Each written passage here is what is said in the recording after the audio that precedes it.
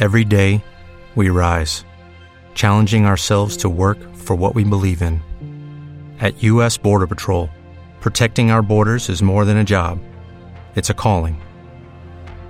Agents answer the call, working together to keep our country and communities safe. If you are ready for a new mission, join U.S. Border Patrol and go beyond. Learn more at cbp.gov/careers. Did you know that driving high is considered driving under the influence? That's right. Driving under the influence of marijuana is against the law in every state, even in states where marijuana is legal. That means driving high could get you a DUI. And if you think law enforcement officers can't tell when you're driving high, you're wrong. Your friends can tell. Your coworkers can tell. Even your parents can tell. Everyone can tell. So, what makes you think that law enforcement officers don't know when you're driving high? Driving under the influence of marijuana can slow your response time and change how you perceive time and speed. So, even if you think you're fine to drive when you're high, you're not, because the bottom line is, if you feel different, you drive different. And driving high is driving under the influence. So remember, drive high, get a DUI. Paid for by NHTSA. Shrink your Christmas bill at Dunnes Stores. Delicious free-range 4-kilo Irish turkeys are just $39.99. And incredible unsmoked centre-cut Irish ham is now just $13.59 for 2.75 kilos. That's 20% off. King prawn cocktail and oak and peat cold smoked salmon are just €6. Plus, with our 10 off 50 grocery voucher, you save even more. Dunnes Stores. Make Christmas for everyone. Terms and conditions apply. Voucher can be used at next grocery shop of €50 or more. The territory of Michigan was established in 1805, and when the Erie Canal was completed in 1825, white settlers began coming to the area looking for a brighter future. The land was divided up into counties, and Clinton County was born. The first schoolhouse was built in 1840, and at the time it was common to have a bunch of small schoolhouses all over so that children didn't have to walk far to get to school. The land was divided further into townships, and in the spring of 1843, Bath Township was formed. Andrew Kehoe was upset that the community wasn't operating the way he wanted things to operate. He tried to make changes, but nobody in town seemed to agree with his ideas. Once he had nothing left to lose, he exacted his revenge on the entire town. This is Monsters.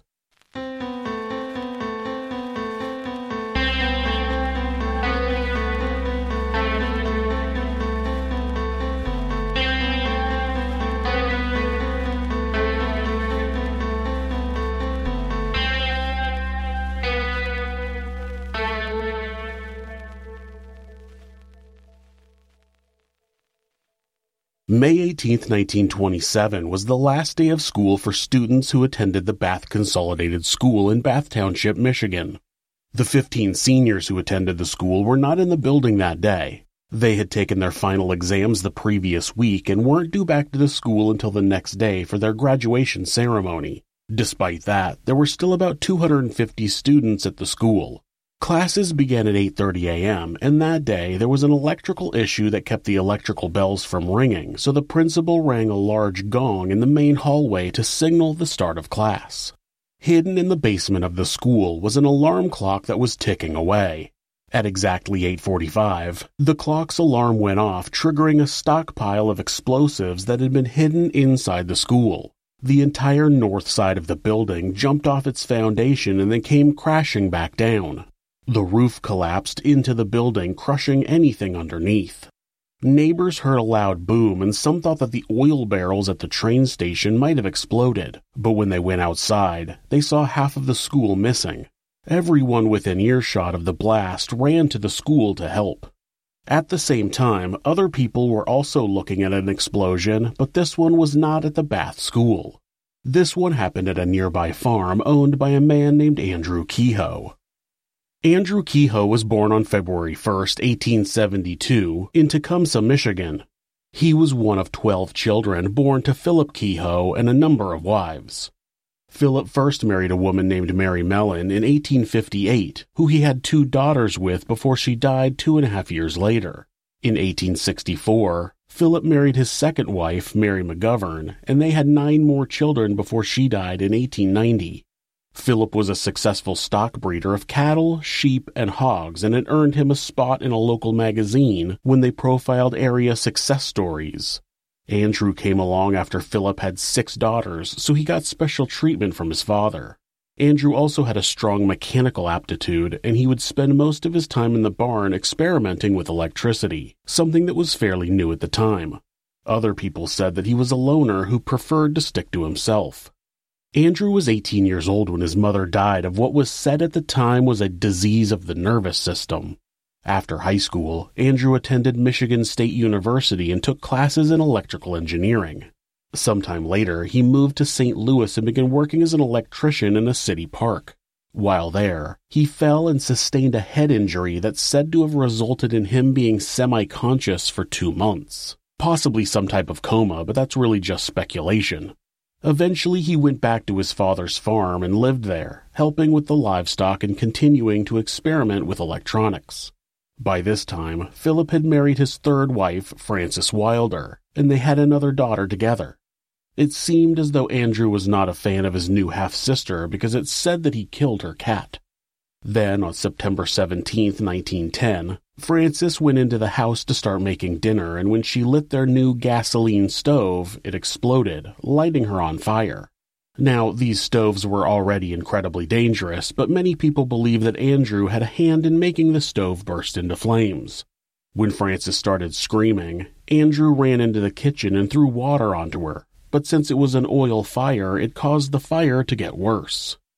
Eventually, he and his father were able to get the fire out, and they put Frances in her bed. Then Andrew ran down the street to the only neighbor who had a telephone. That neighbor recalled Andrew opening the door and asking her to call the doctor. When she asked if someone was hurt, he nonchalantly replied, "Fanny got burned." Then he said, "Oh, can you also call a priest?" There was nothing that anyone could do to save Frances. Her skin was melted off, and her flesh was charred to the bone. She died a few hours later.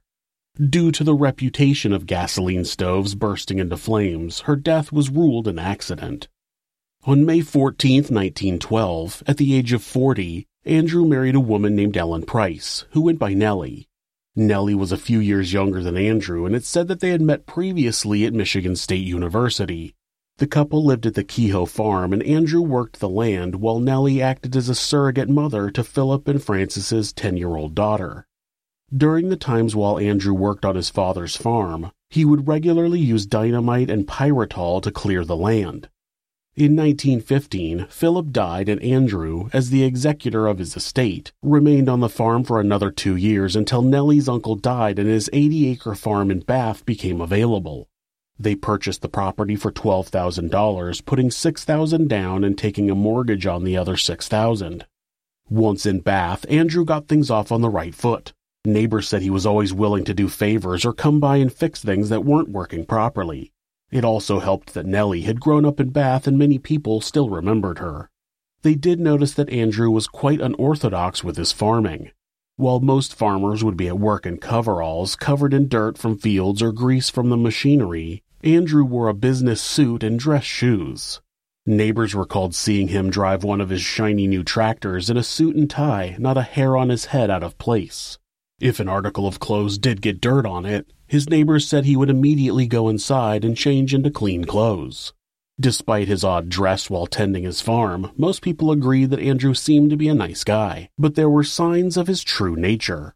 About a year after moving to Bath, Andrew shot a neighbor's dog because he didn't like its barking.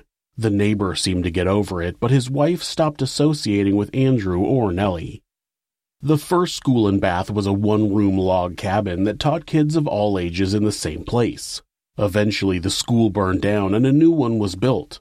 It wasn't long before there were 10 different smaller schoolhouses around the community, but people thought it might be better to build one large school where the children could be broken up by age and the lessons could be fine-tuned to those ages.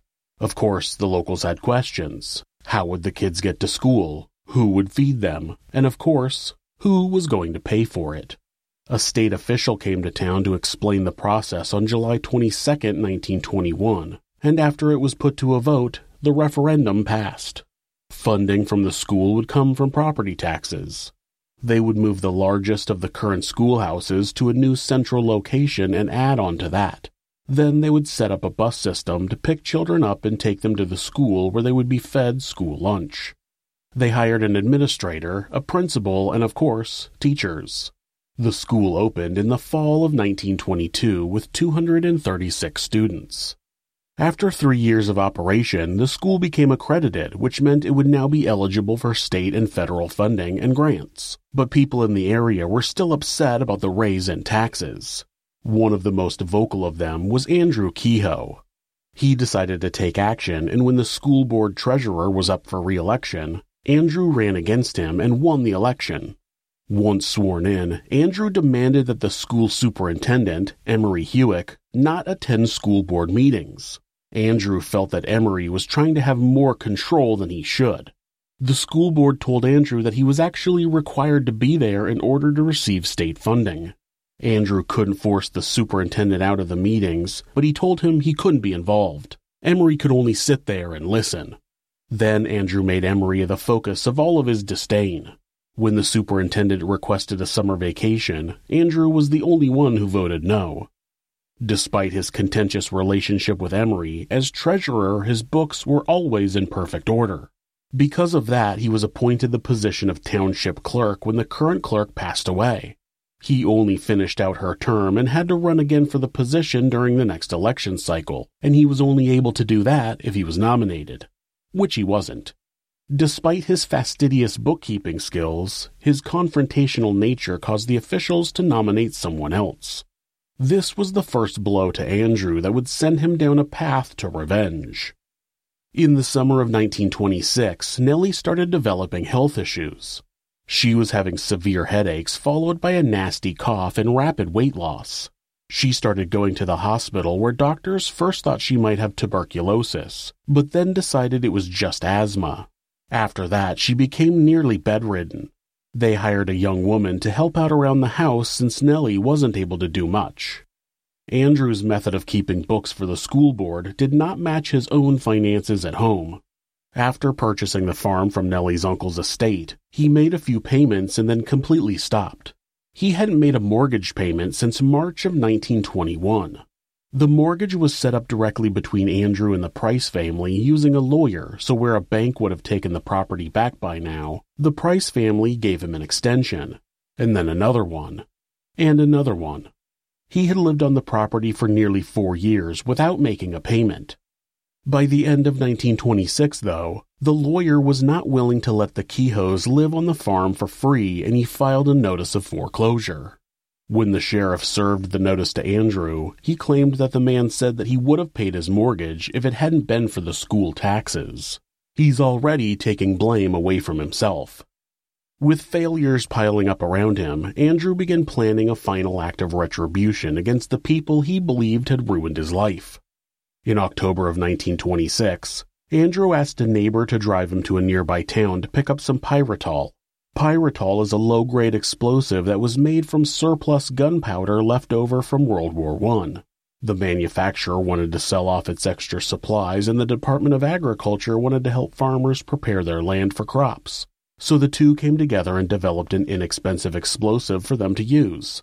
They could blast a stump or a large boulder in their field with pyritol and make it easier to remove in smaller pieces. It was said that a 6-ounce stick of pyritol was as powerful as an 8-ounce stick of dynamite for a fraction of the price. A farmer could clear an acre of tree stumps with dynamite, which would cost him $28.75, but could do the same thing with pyritol for $7.28. Of course, before you start thinking it's crazy that people were able to cruise into the farm supplier and pick up a crate of pyritol, they were also able to just pick up some dynamite as well. The 20s were a wild time. Andrew and his neighbor picked up 500 pounds of pyritol and some blasting caps before heading back to the farm, where his neighbor figured he was going to do some land clearing. After dropping off Andrew and his pyritol, the neighbor ran into some other locals who said they also had some stumps they needed to remove, and when they found out that Andrew had just purchased 10 boxes of the explosive, they tracked him down and asked if he had any to spare. Andrew told them that it was already all gone.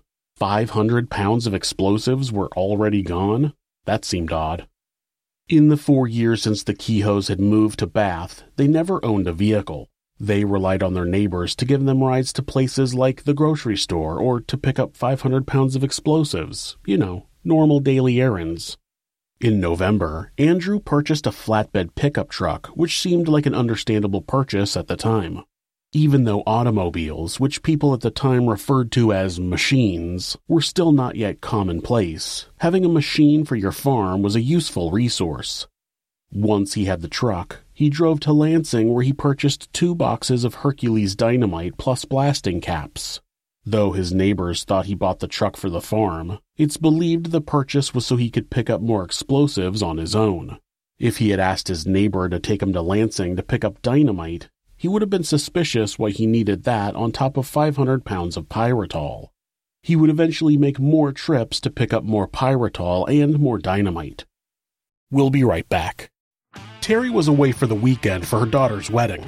The morning of the big day, she got a call from SimpliSafe's 24/7 professional monitoring center.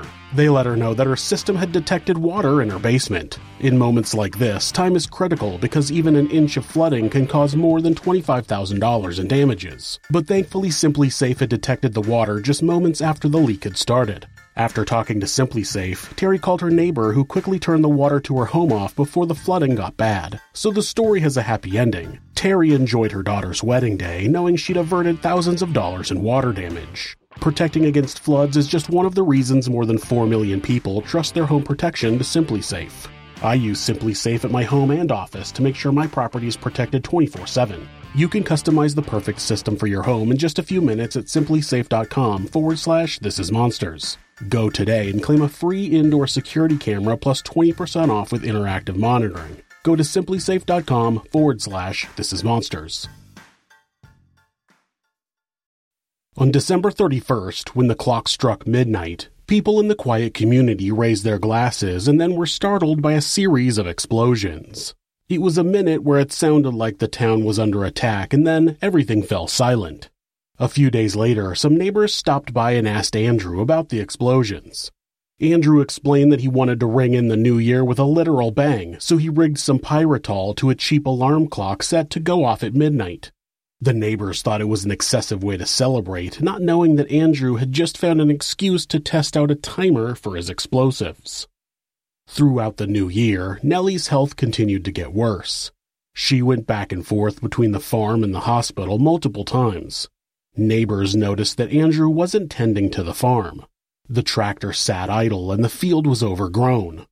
In the spring of 1927, Andrew was nominated for the position of County Justice of the Peace, but was defeated by a large margin. Though Andrew didn't show any anger at the loss, it just added to the overwhelming feeling that the people of Bath were against him. Cars in the 1920s still had to be hand-cranked to get them started.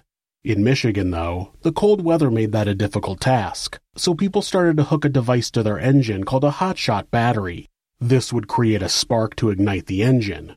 Now that Andrew owned a machine, it wasn't odd to see him purchase a few from the automotive supply store during the first week of May 1927. On May 14th, a construction crew working on a bridge reported a large supply of dynamite had been stolen from their worksite. It's believed that it was taken by Andrew. People in Bath noticed that Andrew was acting strange, not tending his farm, trying to get neighbors to take his horses, and setting off explosives on New Year's Eve. But people also knew that Nellie wasn't doing well and thought that the stress was probably affecting Andrew. What they didn't know was that Andrew had been on a downward spiral mentally, and he had been planning a final act of revenge for quite some time. During the previous summer break, the school board had Andrew do some electrical work in the school. He had access to every part of the school and was able to start planning out the exact details of his plan. During the end of 1926 into 1927, Andrew loaded a massive amount of explosives into the basement ceiling at the Bath School. He hid some of it in pipes and the rest behind plaster and wired it all together to use 2 hotshot batteries as a power source and an alarm clock as a timer. He also placed a container of gasoline and multiple sacks of gunpowder in the basement, possibly hoping it would help ignite the remains of the school on fire. Andrew didn't only see the Bath School as his enemy, he was angry at people who were trying to take his farm away from him. The one he wasn't paying for. Andrew loaded explosives into his barn and his tractor so both would be destroyed. At the beginning of May of 1927, Nellie was back at the hospital, and when she was released, she stayed at her sister Elizabeth's house for a couple of weeks. Andrew used this time to rig the house with explosives, and then he set all 3 locations, the school, the barn, and the house, to go off at the same time. Andrew used this time to rig the house with explosives, and then he set all 3 locations, the school, the barn, and the house, to go off at the same time. Andrew was supposed to pick Nellie up from Elizabeth's house in Lansing on Sunday, May 15th, but a storm came in that delayed their plans for another day. After Andrew returned home with Nellie on Monday the 16th, it's believed that he killed her sometime within the next 24 hours. The following evening, Elizabeth called to check on her sister, but Andrew said she was at a friend's house. That seemed strange seeing how sick she was, and Elizabeth asked when she would be back. Andrew told her he planned to pick her up on Thursday. Elizabeth was shocked by that response, but there was nothing she could do, so she accepted it. On the morning of May 18, 1927, lightning had crackled across the sky in the early morning hours, but had cleared up by the time people were going to work. Linemen were out early, climbing poles to string electrical wires along the road. Electricity was finally coming to the entire town, meaning that the residents who did have electricity could turn off their generators and start using power on demand from the local power company.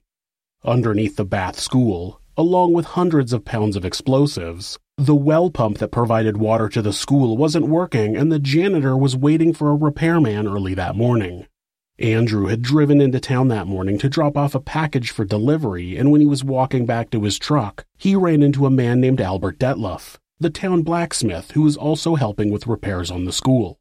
Albert mentioned the problem with the well pump and asked Andrew if he would come by and take a look.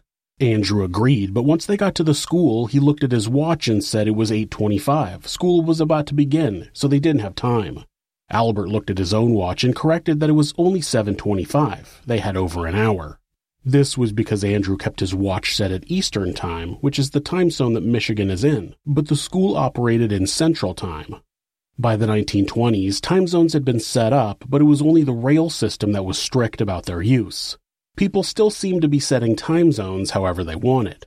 This makes me wonder how Andrew got the alarm clock set for the correct time of the start of school, since it seemed like he would have set it to go off an hour early.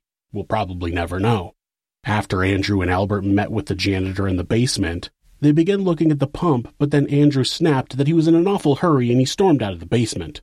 As he got into his truck and drove away from the school, all of the children in the community were coming out of their houses and making their way to their classrooms.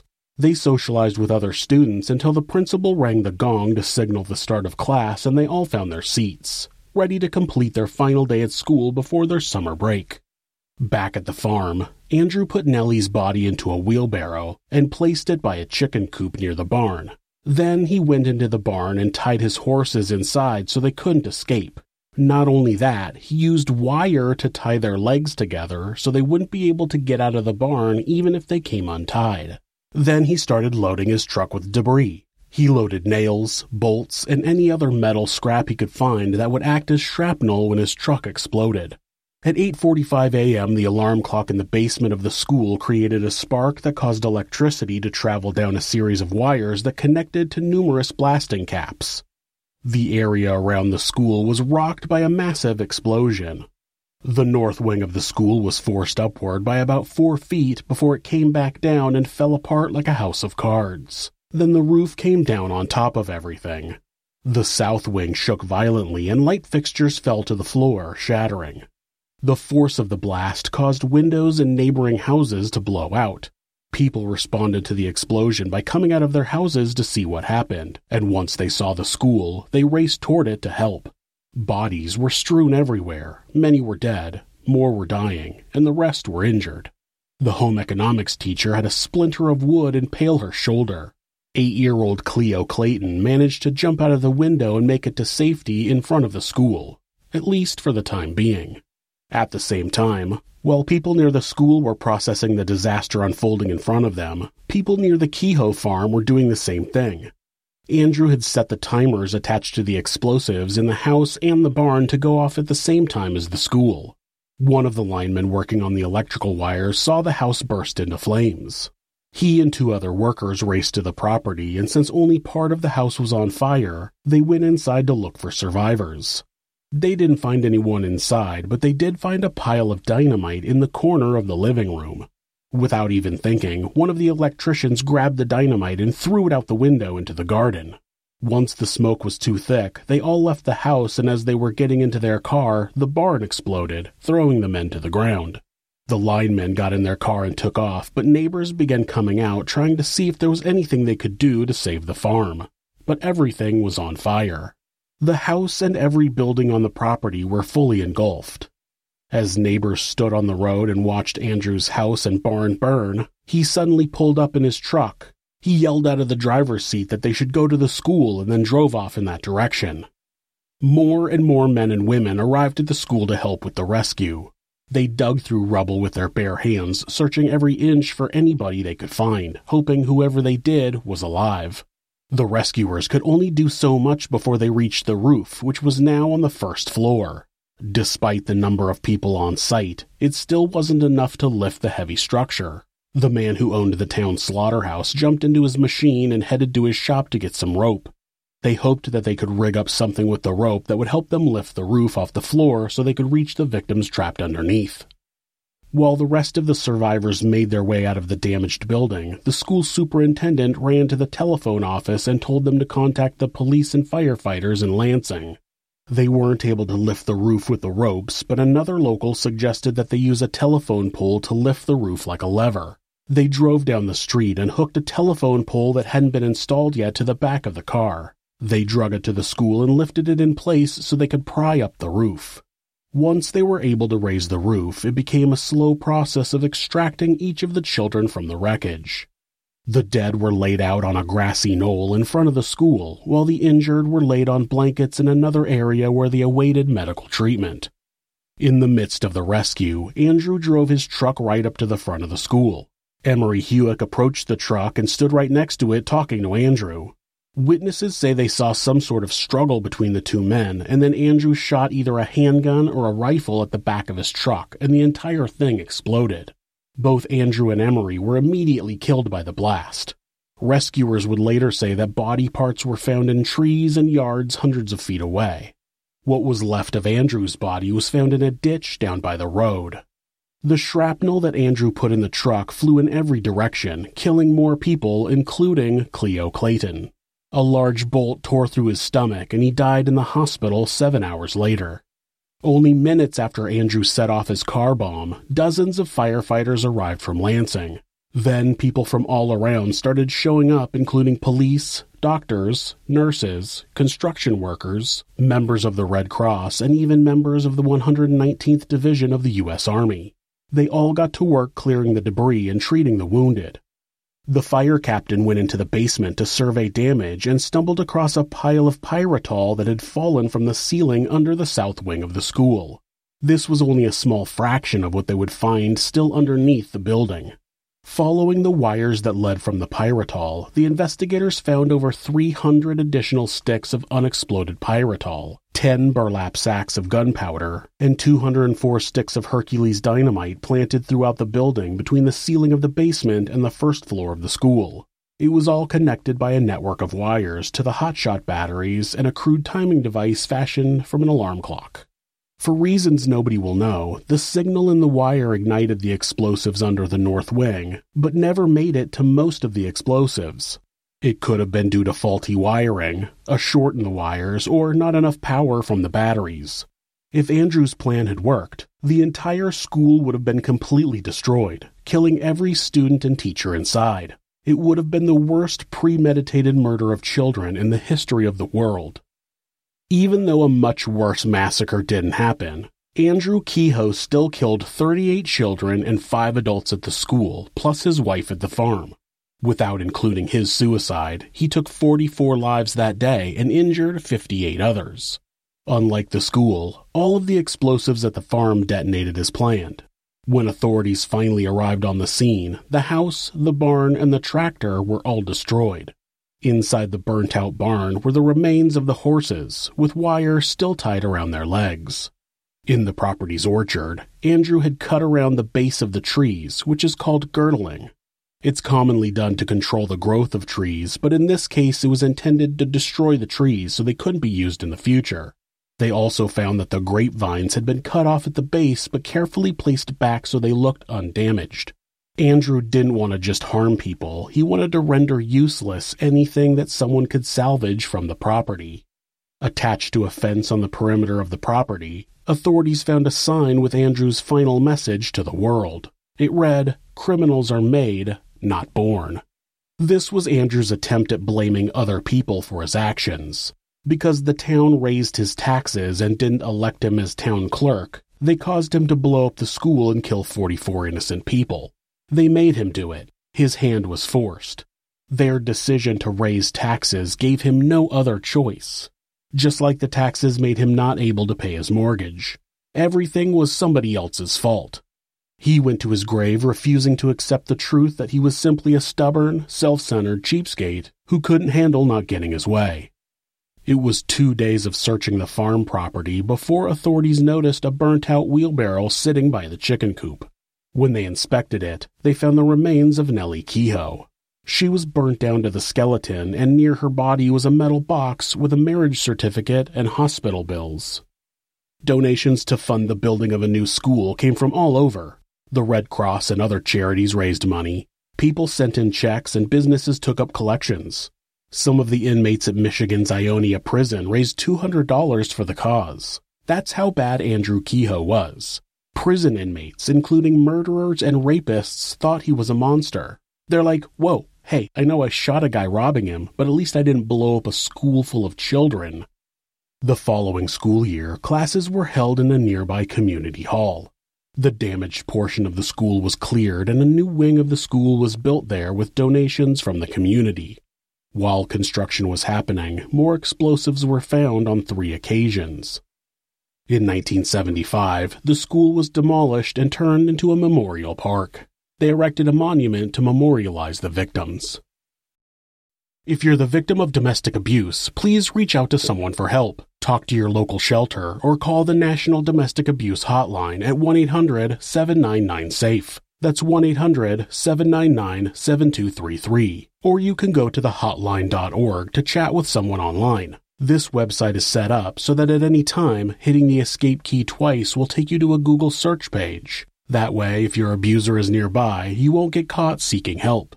If you're having feelings of harming yourself or someone else, or even just need someone to talk to, please contact your local mental health facility, call 911, or call Mental Health America, who operate the National Suicide Prevention Hotline at 1-800-273-TALK. That's 1-800-273-8255. They're available 24 hours a day, 7 days a week.